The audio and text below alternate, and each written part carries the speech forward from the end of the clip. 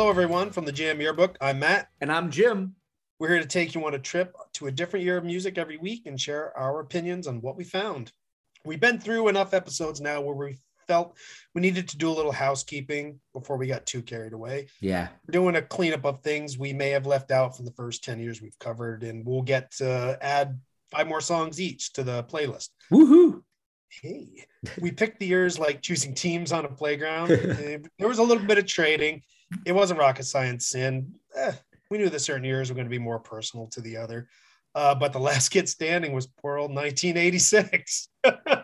We flipped a coin after 1991 part 2, and I was the loser. Yeah, you got 1986. Yep, but then you decided that 1986 was more your speed than 2002. I think we actually looked into it, and I looked into 2002 and found nothing. And you looked into 2002 and found something that you really liked. And I looked back into 1986 and I found some stuff there. So, yeah. And I looked at what you were going to add to 2002 and I'm like, oh no, we can do better than that. As we thought would happen, you know, the shows evolved, hopefully for the better. We'll always be looking for ways to improve, and we'll get more comfortable having this conversation every time. And if you want to help with that, don't hesitate to drop a comment or rate and review on whatever platform you listen on. Just remember, anything under 5 stars, we will view as hostile bullshit. But you're absolutely right. The show has evolved. I think in the first couple of episodes, we were playing some kind of game where we're scoring points for songs against one another and owning copies of it. And what stopped us from doing that? Was it just too hard to keep track of because of the show, or was it the beer? I think it was the third member of the show, beer. Yeah, it was the beer. You know, we appreciate the commercials that were in the original shows. If you heard any of those from my good friend Ben, it was nice to have those in there, but those have found their way out. And right now we're just doing the show as it is. So we want to thank everybody for the feedback we've received and for everyone who's already checked out or interacted with our Facebook group page. If you haven't checked it out, just punch the Jam Yearbook into the search bar and we should be easy to find there. There's one security question. Are you cool? Yes, no, or maybe. If you pick no, we'll probably still let you in because we think that's kind of punky. You'll see when you join each week that we let the audience join us in picking 5 songs. Now, on this episode, we're going to present to you the songs that we had the audience choose from. I think, what was it, Matt, from episode 6 or episode 7? It's only somewhere around there. Yeah, a few songs from our audience, but it's been a whole lot more fun since they've joined us.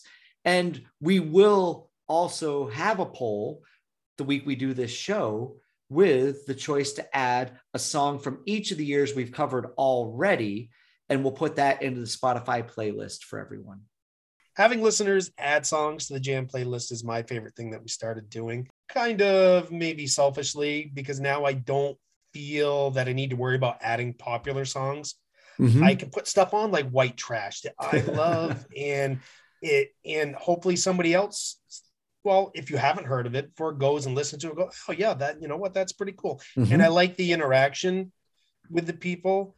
Never in a million years would I put Terrapin Station on any playlist, but I like hearing it on there because somebody else added it. Yeah. It's that interaction. And at the end of this road that we're on, because, you know, we're only talking about music that we were alive for, you know, there's going to be an end.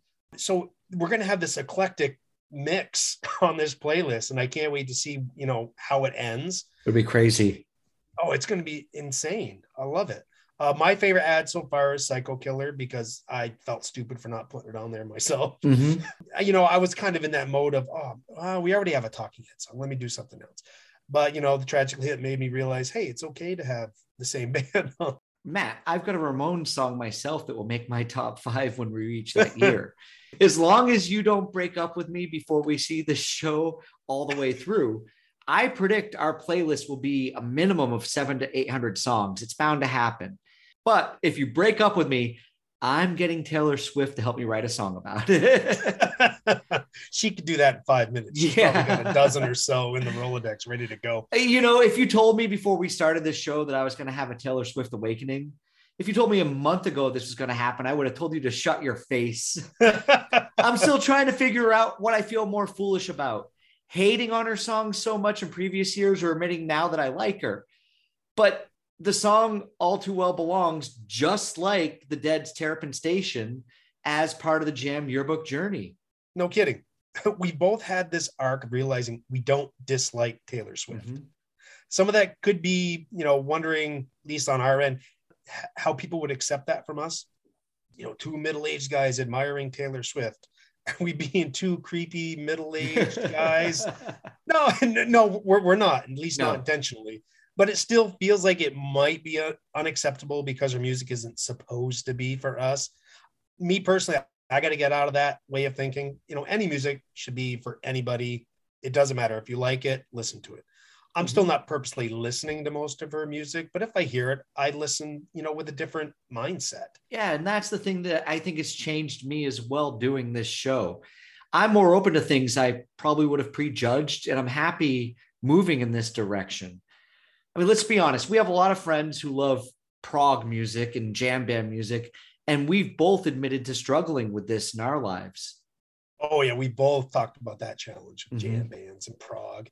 I've said how songs, they follow this dogmatic pattern of first chorus, bridge, onward until either hard stop or it fades out.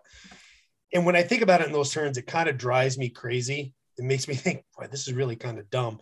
But after I said it, it kind of got me thinking about jam and prog in the way that maybe that could be some of the draw to it, that it steps outside of that box, of what a traditional song is more written like. Yeah. It dares to count past 4. Most of the time I'm okay with just counting to 4. I get that there are elements that inspire people to play this kind of music with being a fan. I can just respect that we won't all like that same kind of music. Yeah, I'm much more comfortable counting to 4 as well. I just don't want fans of prog or jam bands to think we're being dicks. Hey, if making a statement that math and music combined makes for a greater challenge when listening, call me a dick. I think there are 2 types of progressive and jam, and this is how I separate them. Is it pretentious? That's it. You can hear it in the music. Rush is not a pretentious band. Dream Theater, well, they are. Yeah, pretentious and indulgent. Yeah, maybe. And not being a fan of it definitely skews my opinion that way. Also, I like to listen to people who don't share my opinion because I can look at my phone and tell them they're full of shit, like probably people do when they're listening to this and we all say something about something they like. Yeah, and maybe I incorrectly think others like to do that as well. You and I can trash prog and jam bands all day long and have a ton of laughs. And that's really what it is about. It's about us having fun with it. But, if I say one off-color remark about 311, or you do the same to Bon Iver, we'll lose our shit on the other, right? Hey, shut up, man. Let's not go into this. But, see, it's just everybody takes the music they love personally. I just hope people can kind of understand that we're just poking fun if we touch on something that you like. And you got to be able to laugh at some of the things that you like. I just hope people don't take it too personal or seriously when we do that. Or maybe me, I think I do that more than you, but I don't want the show to just be about name dropping and being on, Walter Cronkite as, this is the news. we got to give our opinion. Yeah. Maybe I can work on maybe just being a little bit more respectful, but if it's flowered up too much, I don't think the interaction and reaction is as good. And never discount the effect the third member of the show has on my comments. Beer says that song sucks. Yes, exactly. Or it lowers that wall to let me say it. But this is an NPR. We should sound like we're having fun. I want to laugh while we're doing that. And you want to talk shit about Bon Iver? That's awesome, because I can understand and see how somebody could not like it. Well, in other words, everyone, what Matt just said, we might have said something sucks and you like it. It's going to happen. And I'm 100% positive that with some lesser known tracks Matt has added, or my picks, come on, I've put Coldplay on our list twice already. Coldplay! If I say something sucks that you like, you have full license to call out my bullshit. 2 Coldplay songs. That's all I'm saying. Yeah, just go back and listen. I'm full of contradictions, but it's more of me being just that in the moment kind of person. You know, I'm always looking to make a joke too. I always want to make somebody laugh. So anything else before we start going through the first 10 years we covered? Yeah, I got a question for you, Jim. Probably a couple. What is it? What did I ever say to you to be defensive about being a Cure superfan? I think you once told me that if people talked about the Cure, you automatically labeled them as a super fan because of the divisiveness of the group. Look, yeah, that sounds about right. I'm pretty sure you brought up the Cure first. Maybe not. I might have mentioned them casually, but we haven't even had a year yet that I favorably talked about them or picked one of their songs. Matt, I've been exploiting this because I think of your fear of having to discuss that. But you're lucky I like the Ramones. Yeah, I know. I don't associate people who like the Cure as being casual about it. And that's me. Yeah. I totally admit it. That's me.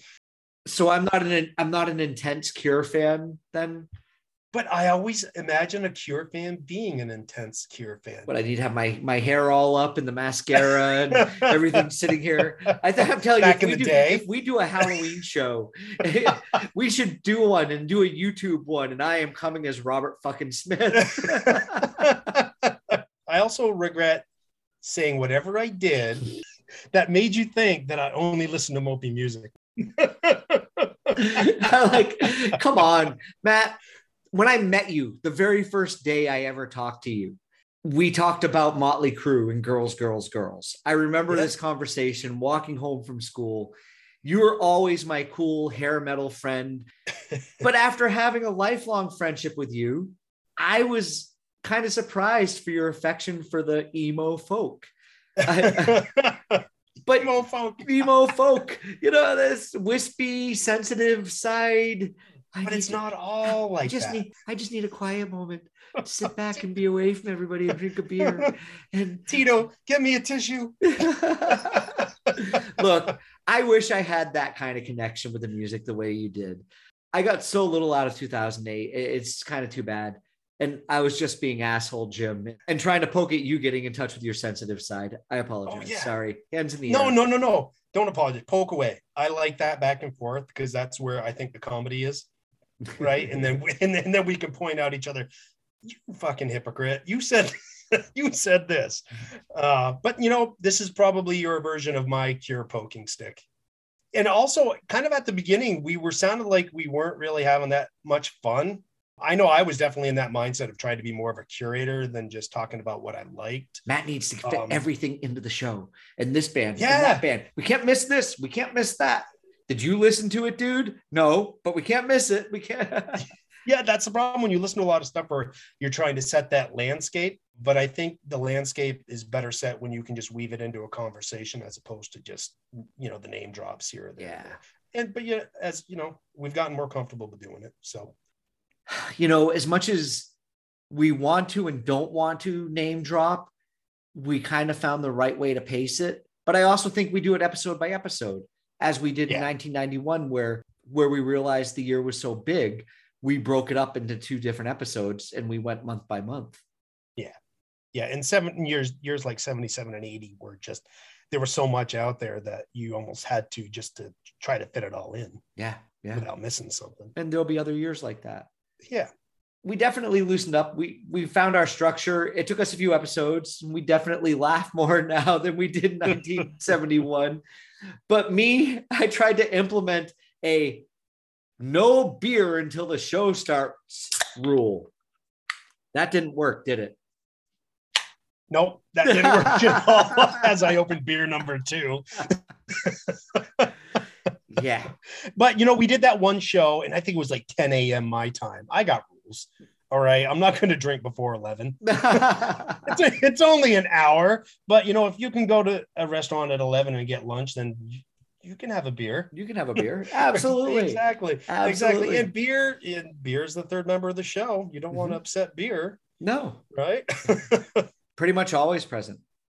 That's right. So enough preamble. Let's kind of get on with this cleanup, and let's visit it kind of like version at a time as we released them. So let's start with 1971. That was the first version. It was our history lesson for us middle-aged folks. 71 was definitely an historic year of music. Yeah.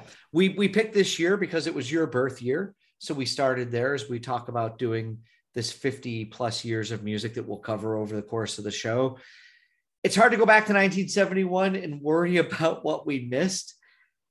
I think it was an amazing year for music across the board, but I also think we were so intent on talking about everyone that there isn't much that we missed if we didn't elaborate that much on them. Yeah. Oh, yeah. 1971 is also considered to be one of the biggest years in music, and some critics call it the best year ever for quality of releases. I think you'd possibly have to live it to agree, though. I found a lot of that exceptional. I didn't have the same affection for the year that we come across in later episodes. Yeah, you beat me to it. I had the same thought about how much we fit into the show. We had the most time to prep for it. It was our first one. Also, we had the most time to prep for that show. We actually did a warm-up show. Dude, we did a practice show. Yeah, I know we did a practice show because probably more for me being paranoid was, oh man, how am I gonna say this? How am I gonna say that? You're trying on new things. And to be honest, the show that we released, it didn't have the same energy. It kind of felt a little flat to me when we did it. Probably because, we're covering familiar ground. We're just kind of rehashing, what we had already talked about. Pull the curtain back. Yeah, we did a practice show. And we mentioned the Carpenters kind of in passing. But when in doing this cleanup, I'm like, wow, there's a lot of great songs from the Carpenters in 71 that we didn't even we kind of just glossed over the name. But Rainy Days and Mondays, For All That We Know, and Superstar, those are great songs. I love those.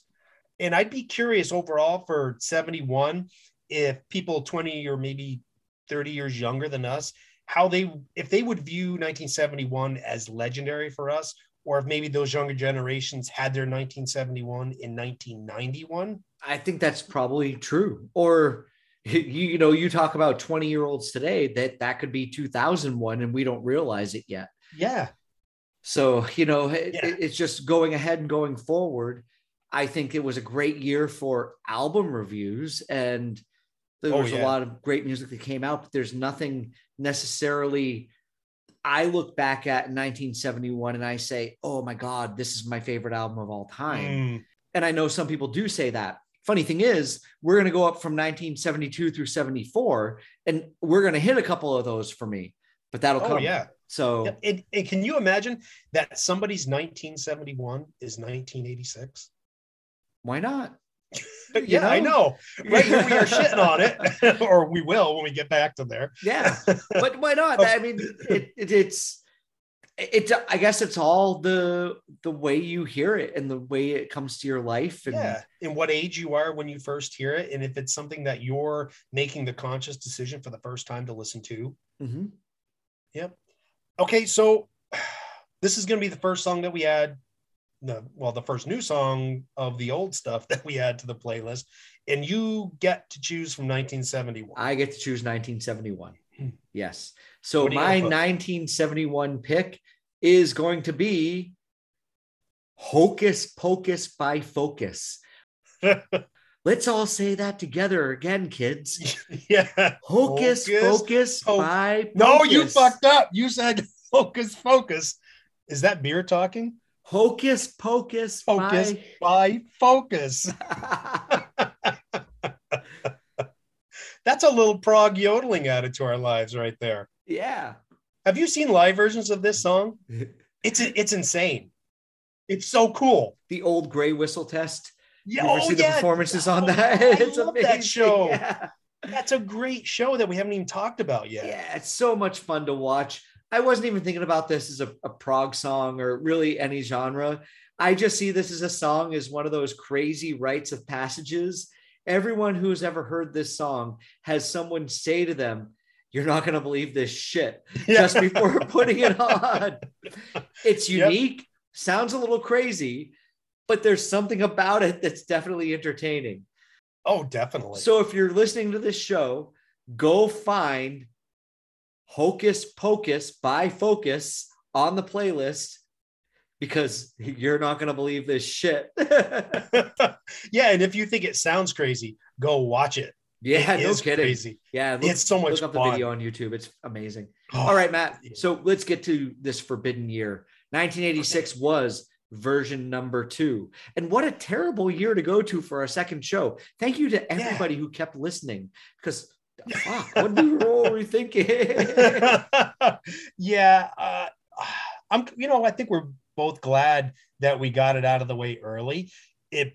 If this was our first episode, we probably would have been happier to get it out of our way and not waste our first episode on such a great year like 1971, where we're trying to figure out what we're doing. Let's do 1986 because Slippery When Wet came out that year. Yeah, we hardly even talked about it. Good. And I actually saw them at concert for that year. I can't remember who opened. But anyways, that's a whole other conversation. And while we both didn't connect to that year, I have to say that this is a case for me where I got tunnel vision. And me and my good friend Beer, we were having so much fun talking about what we didn't like and neglected what we did like. Mm-hmm. And that's what this should be about, celebrating what we like. But I'm still going to be a prick and talk shit about stuff I don't like. There was some good metal stuff coming out. Bands like Rat and Black and Blue, they had great albums. I love the Wasp album, Inside the Electric Circus. Sorry. Wasp, they're not for everyone. I get it. I get it. Master of Puppets, that's a great record. I don't even think we mentioned Metallica. And I remember I was at Sequence Music, downtown Newport, and I had that, and I don't know what else in my hand, and I can't remember who it was with. Said, "Oh, you don't want Metallica, you don't want Master of Puppets." Well, I'd like to go back in time and go, "Fuck you, buy that album," because it probably took me another year or two before I actually picked that one up, and it's so great. But one of my favorites from '86 was Tesla's Mechanical Resonance. Oh yeah, Tesla. We talked about them. Yeah, in version 1991, part 2, I picked one of their songs. And that got me to thinking, oh man, 86. I was having too much fun trashing the sound that I neglected to bring up Tesla, who didn't fall into that sound trap. No. And they kind of get falsely lumped in with hair bands, because of the time. Mm-hmm. They don't hit the tropes of the hair band appearance other than having long hair. They're more of the hard rock, jeans, t-shirt. And really, hair metal, that's kind of like a derogatory term, right? We're going to describe it by the outward appearance of it. But back to Tesla, if you listen to a song like Coming At You Live, where there's distinct overlaid guitar parts that are just so fucking cool, you're not going to hear that on Poison or Cinderella. We Could Be Together, that's a great bluesy ballad, but boy, towards the end, it just picks up speed and kicks ass. And not metal, but I really liked the Fabulous Thunderbirds. They had a song called Tough Enough. Dude, they were great. Stevie Ray Vaughan's younger brother was the guitar player. Jimmy. Yeah. In the band. And that was a fun band. That was one of those things that came along and you were kind of like, yeah, it's like good old school rock and roll. Yeah. When Tough Enough came along in 1986. So Matt, why did I trade 1986 to you for 2002? You fucker. You baited me into this, didn't you? You're going to talk about The Cure. You just spent 5 minutes talking about great stuff from 1986, and I've got nothing for 2002 when we roll around to that. You're like, I'm going to take 1986, and I'm going to take 2002, and then, so you know what? I'm going to talk about The Cure right here in 1986, because this is the moment you have been waiting for. Well, I will say this, it's not Coldplay. It's not. So the album that secures a legion of Cure fans was released in 1986. It's called Staring at the Beach. It wasn't a greatest hits. It was a compilation of singles and B-sides. In 1987, The Cure finally break the USA and end up all over the radio with Just Like Heaven. If you remember that song, it's a good song. That's when that busted out onto the scene.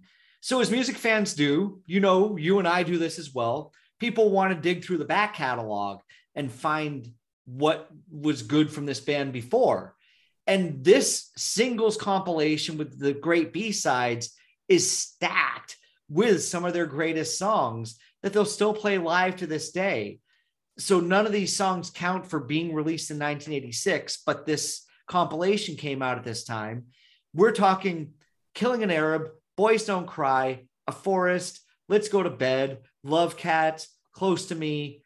It's an absolutely classic that Cure fans were crazy about. I think the compilation is just what fueled their fire as they got really huge by the end of the 80s. And in fact, for about 6 to 9 months in 1989 to 1990, they were considered the biggest band in the world. So yeah, that late in the 80s. That late into it. It comes to when they sold out Wembley Stadium and also when they sold out one of the largest stadiums in New York. So, but it's what you have to do to be considered the biggest band in the world. Mm-hmm. Yep. I listened to A Forest and I did like the sparseness of it. And I do see how it can fit into new wave. Mm-hmm. That the sound that they had back then. So I'll put my Cure poker away right now. Okay, thank you. For now. So I can't pick a Cure song from this compilation, as I said, but I missed an amazing song by Crowded House, Don't Dream It's Over. And that's my choice to go on the list for 1986, even if Matt listed off about 10 songs before I got to my chance to talk here. Yes, but yours is the only one that's going on the playlist. My song's going on the playlist. And I think a lot of people will enjoy hearing Don't Dream It's Over by Crowded House. Definitely. That's a great song. This song has a beautiful sound. And this song taught me that lyrics can be poetry. Okay. Yeah. No, that's a great song. That'll be a good to add to it. I'll never skip it when it comes on. So the third show we did, welcome to version 1980 part 2. Yeah, he talked about this version 1980 for probably the next 2 or 3 episodes. Yeah, this is my favorite year and probably the show that I have the most regrets about because we played the Grim Reaper for too damn long and we left so much out. Yeah, we stepped away from narrating their entire final day, so that's good. Yeah. That's probably for the better, except for Johnny and Whistle. Because yeah. Yeah. Anyhow, how do we miss Pat Benatar? I don't know. And you even said that before we started recording. Yeah, you wanted to talk about her. Yeah, I'll blame beer. Probably. She had her biggest album, in a rock world dominated by men in 1980, and she understood how to promote and represent as a pioneer of rock female artists.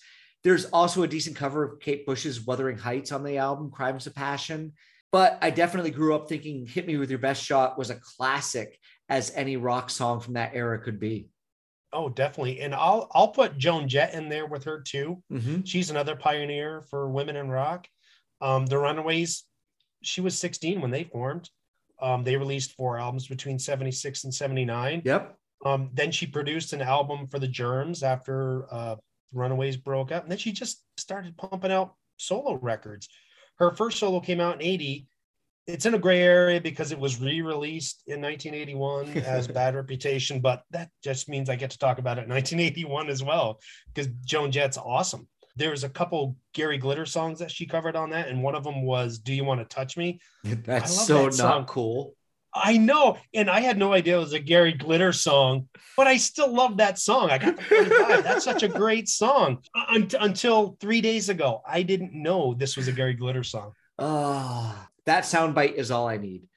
Okay, good. Yeah, 3 days ago, you're forgiven. Yeah, and if people don't know, just go or don't look up Gary Glitter. Don't look up Gary Glitter. Just fuck that guy, except for that song, well, and a few other songs.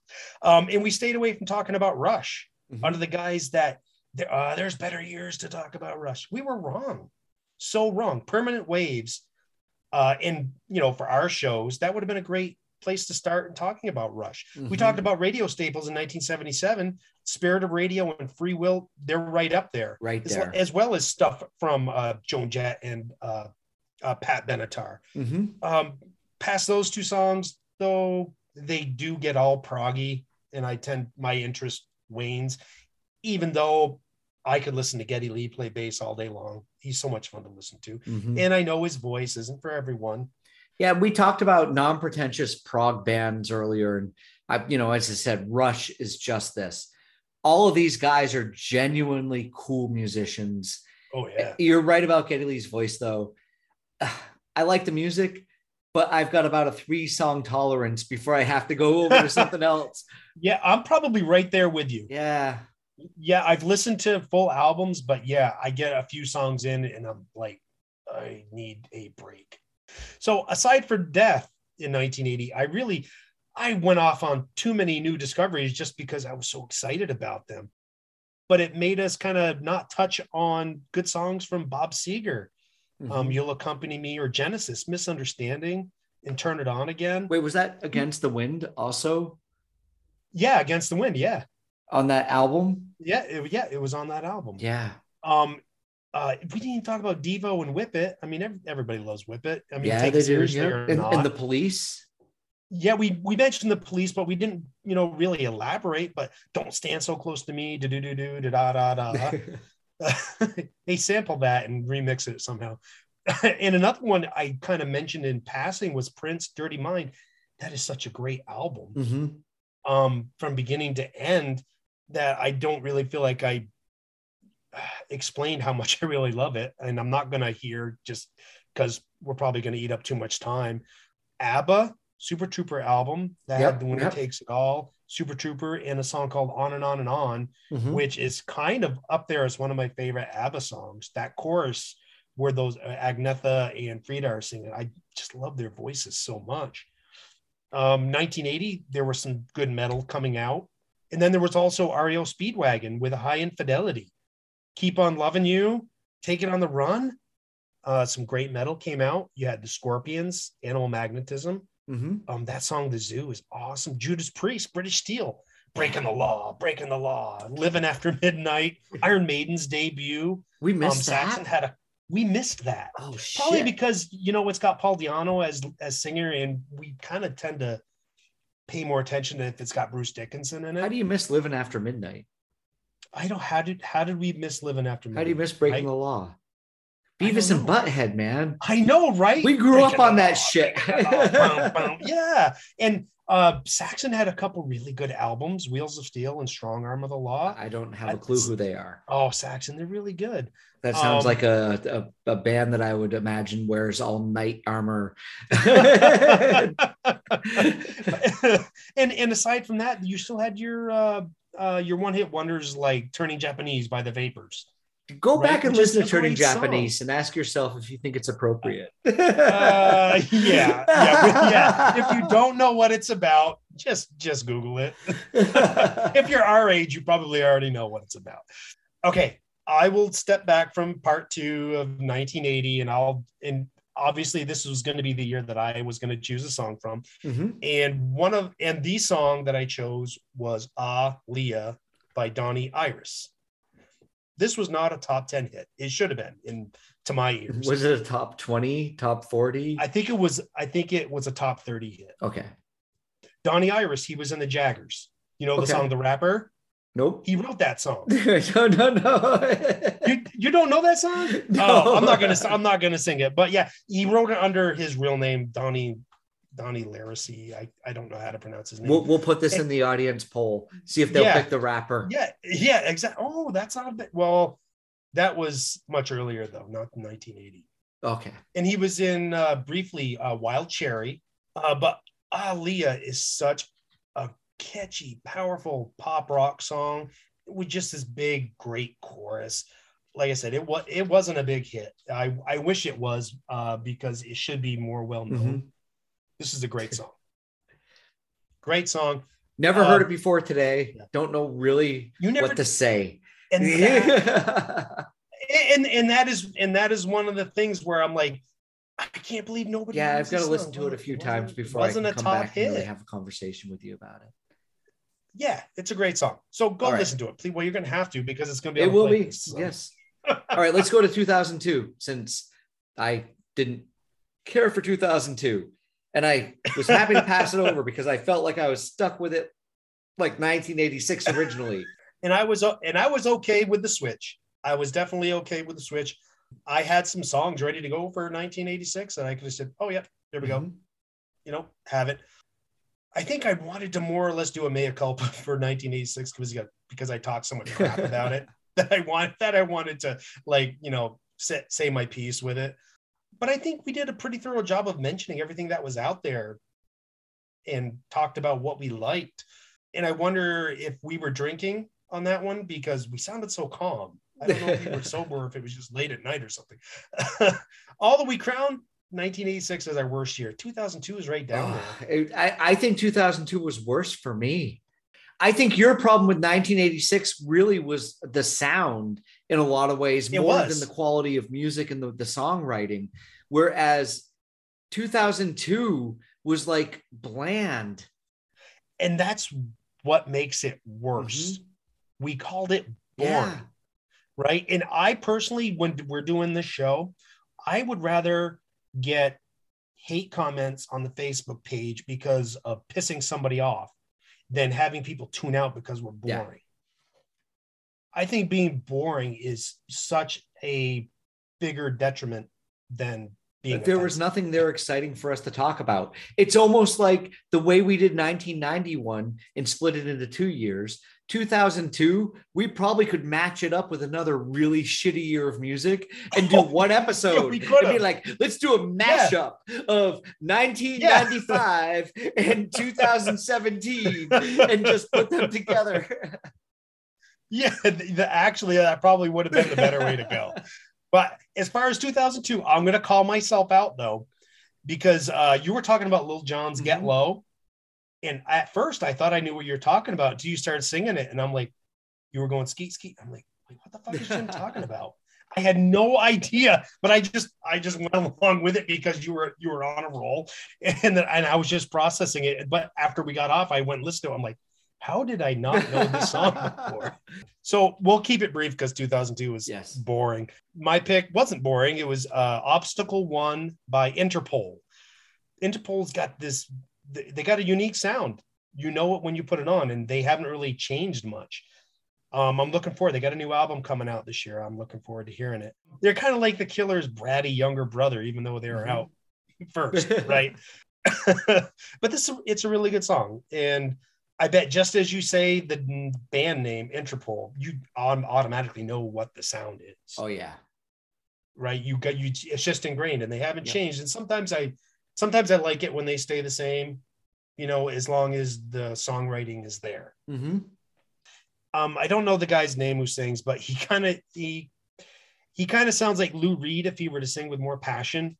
It's a step away from talk singing.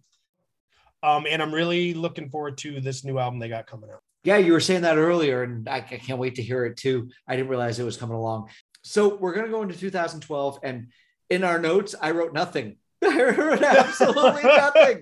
This is going to be the shortest year that Matt will cover very quickly for you. And I don't really have anything against 2012. 2002, I kind of punted back at you, picked up 1986, 2012, you asked for it. This was a year you wanted. And then when we were writing our notes together, I didn't put a single lick in. No, you didn't. But if you go back and listen to 2002 and 2012, I think both of these shows, we did just a good job of saying what needed to be said. Yeah. And I don't think we really left anything out that was meaningful to either one of us. There were kind of those years where we had those realizations of our prejudices, and our prejudging of certain things and ruts that we were in. But we also had our eyes open to newer things. But I think we just did a good enough job of covering those 2 years where we didn't really miss anything. I think also with 2012, I was kind of afraid of going into my first year in Scotland again, talking about it over and over again as that was. Being that guy that says, here in the UK. But in the UK, it was like this over here, where you were over there. It was like this over here. Oh no, I get it. You know? And I think 2012 was probably the last time where we just looked at each other when we were doing the countdown, and we went to the number 2, where we just went all in on the immaturity and Austin Powers, because we would always look at each other with this look like, "Are you going to do it? Are you going to do it?" But just know, when we get to number 2, we're still looking at each other like that. We've done it once. We've done it once. We don't need to go there again. We're almost afraid to say it. Yes, exactly. So we'll keep 2012 short too. I'm gonna add Trey Anastasio's "Let Me Lie." Mm-hmm. Third time's a charm for this song. Okay. You know, when I first picked it, I'm like trying to find out, is this a 2012 song? And then I read and I see, shit, it's a Fish song. But then I'm like, oh wait, no, but it's a Trey song from a different solo album. So I had to go back and listen to each version. This song evolved to me a listenable state. Okay. But it's very listenable. It's a really good song. The first time, it's a Fish song. The second time, it's got a weird timing to it for my ears. But then the third time, it's just like a great acoustic song that flows really well. He's got a great voice. He's a fantastic guitar player. Dude, you're picking a jam band? I am picking a jam, but see, it's one of those contradictions, right? And this is where, and I'm not going to speak for you, but it's where I need to be better at not sounding like I'm dismissing bands or genres based on what I view as the majority of their music, because they all have a song that I'm going to like, unless it's some kind of like drony metal thing where I'm going to like, this is 5 minutes of the same note. I'm not going to listen to this. I'm definitely not going to pay for it. But yeah, I'm good. It's not a jam song, but it's a really good song that I hope people like. Hey man, that's cool. I do realize that when Trey does his solo stuff, it's kind of, more, song to song than the same jam bandy stuff that goes on when he's playing with Fish. But we'll move on to 1993. This is the next year. That's my year. I feel there's a lot of responsibility trying to describe what we missed with 91, 93 so close together in a good year. In 1992, which we'll eventually get to, is wedged right in the middle. So I thought maybe we hadn't talked about Radiohead, Pablo Honey. We talked about Blur's debut in the 1991 episode, but Blur's debut didn't really have a huge effect on the music world. No. However, Pablo Honey introduced the song Creep by Radiohead, which has over 1 billion plays. It's a worldwide renowned song. One of your favorite musicians, Prince, was known for covering this song in concert. So every time we say Prince, can we get like this? Yeah, we should. Okay, so we're at the point where you need to put a song on for 1993. My pick for 1993 is Big Head Todd and the Monsters, Broken Hearted Savior. Crack a beer to that. Sorry, it wasn't saluting it. It just happened. Hey, happy accident. We talked about them, in one of the earlier shows, and how they were, not a jam band to our ears, but got lumped in with that crowd. I think you also talked about Jim, who couldn't stop talking about his girlfriends, and the Brokenhearted Savior song just spoke to me during that time of my life. So we'll just call it at that. Go look it up. It's a beautiful song. It's got a great guitar solo. Oh yeah. Yeah. And it's unlike anything that we have on the playlist too. So I think it'll stand out on its own. Yeah, I agree with you on that. Absolutely. So big year, 1977. Holy shit. Yeah, similar to 1980, where it was just name dropping and trying to get all in. It's like, and did you hear this? And did you hear this? And did you hear this? You know what? You know what? You know what? But, we still left out some stuff. Yeah. We didn't even talk about Supertramp. Give a little bit off the Even in Quietest Moments album. That's a great song. I kind of brushed by Kiss, but Love Gun, I really like that album. They had a lot of good songs on it. But in Kansas, we didn't even talk about Dust in the Wind. Dude, how do we not talk about Dust in the Wind? I know, right? That's like every single finger-picking guitar player's first song they ever learned. Yeah, but it's like maybe it's right up there with Stairway to Heaven, where people are like, don't play Stairway to Heaven, don't play Dust in the Wind. I think so. You know, I really think 77 was we had a lot of learning that we did before this episode. Mm-hmm. So I think we really just talked about everything we needed to talk about. We could talk about more Star Wars. Oh, we could. We? That's right. So, I'll change my song to the Cantina Band song. Well, that's a good choice. Yeah, there you go. That's a good choice. Yeah. No, but I'm gonna put on a band that we love. We have a lot of fun talking shit about Aerosmith. You say we love. We haven't shown any love to this band. I know. No, we love talking shit about them. Aerosmith is one of the more maligned groups that we talked about. We have a lot of fun crapping on them. But I'm gonna add Draw the Line from Aerosmith. This is just the good, dirty rock and roll Aerosmith that we've been waiting to add onto this playlist. Yeah, it's a great song. It is. This is the stuff they got away from that they should have just kept doing. Absolutely. And I don't even mind. And, sometimes I walk that line of complaining about, oh, boy, the sound is really shitty or the sound is too clean, right? And this is one of those where it's not a good sounding, phonically or sonically sounding record, but damn, this is a great song. This is the first year that we actually had a listener pick. So is it? Yeah, so we added 5 songs from the listener picks from this year, 1977. And my favorite pick from this year from them was David Bowie's Heroes. I felt a little guilty being a Bowie guy that we kind of passed over it very lightly in the show. But I'm glad it was chosen for the playlist.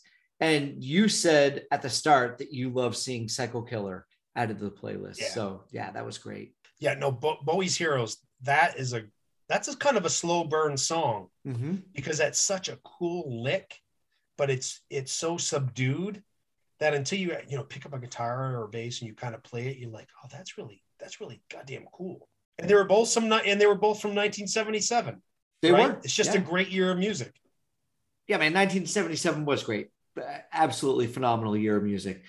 So let's get to 2008.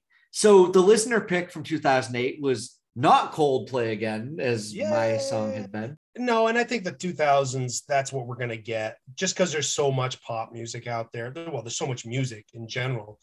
And really, if you go listen to top 40 music, or top 40 radio stations, it's going to be, pop music. There's not much crossover with other genres.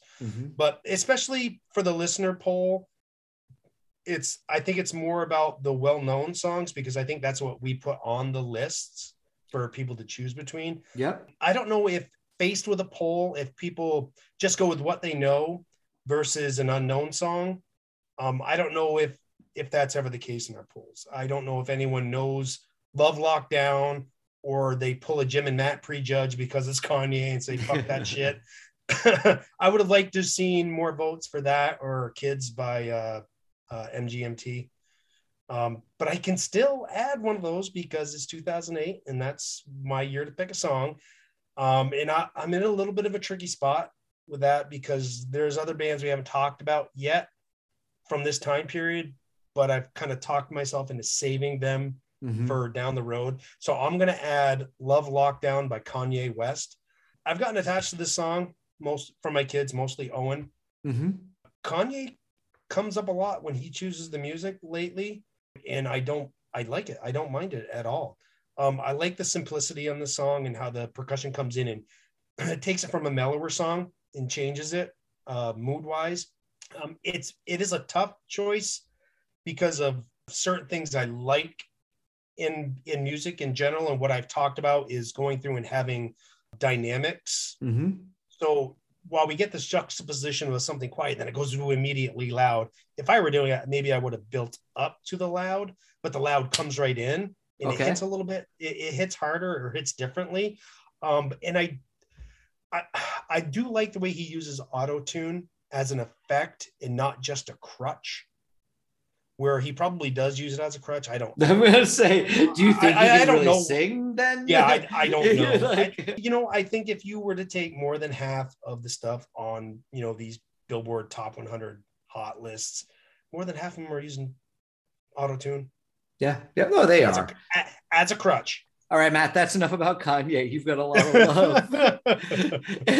and I actually expect we'll hear more. You know, he's got a lot of albums that came out in the 2000s. Yeah, he does. And I hope, and yeah, I don't know. People are probably going to prejudge him based on the name and what people think they know about him, but his music's really good. Yeah, I like it. I think if you're looking at our playlist and 50 years of music and over 500 songs, Kanye's going to pop up in there a few times because of his songwriting and his presence. So let's go on to 2021. This is probably going to be quick. We covered another one. Yeah, that's going to be quick. Yeah. We covered what happened in 2021 fairly well for a couple of old farts trying to get in tune with modern sounds.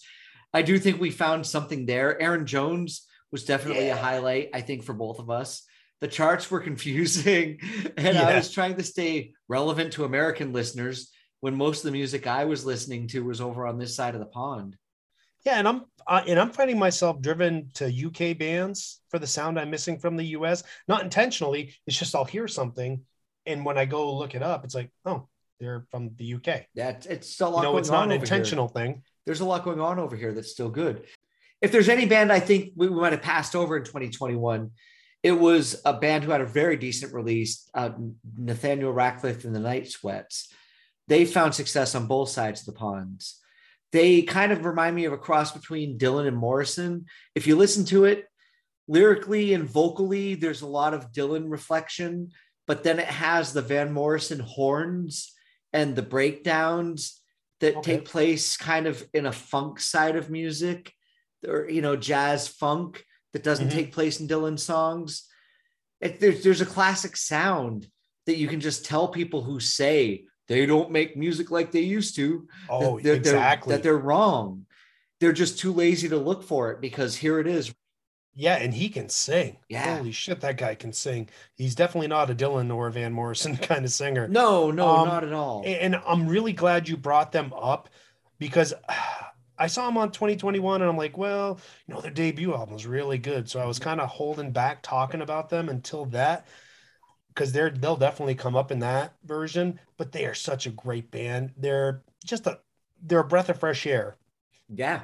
And they might be what I'm looking for from American bands to open new doors for me to discover the bands that I'm actually kind of trying to find from American bands. Yeah. Or the sound that I'm looking for from American bands. Yeah. So yeah, they're definitely one of my favorite new bands. So the song is called Love Me Till I'm Gone. Oh, great song. Yeah. I can't recommend it any more than that. The listener pick from this year was also amazing.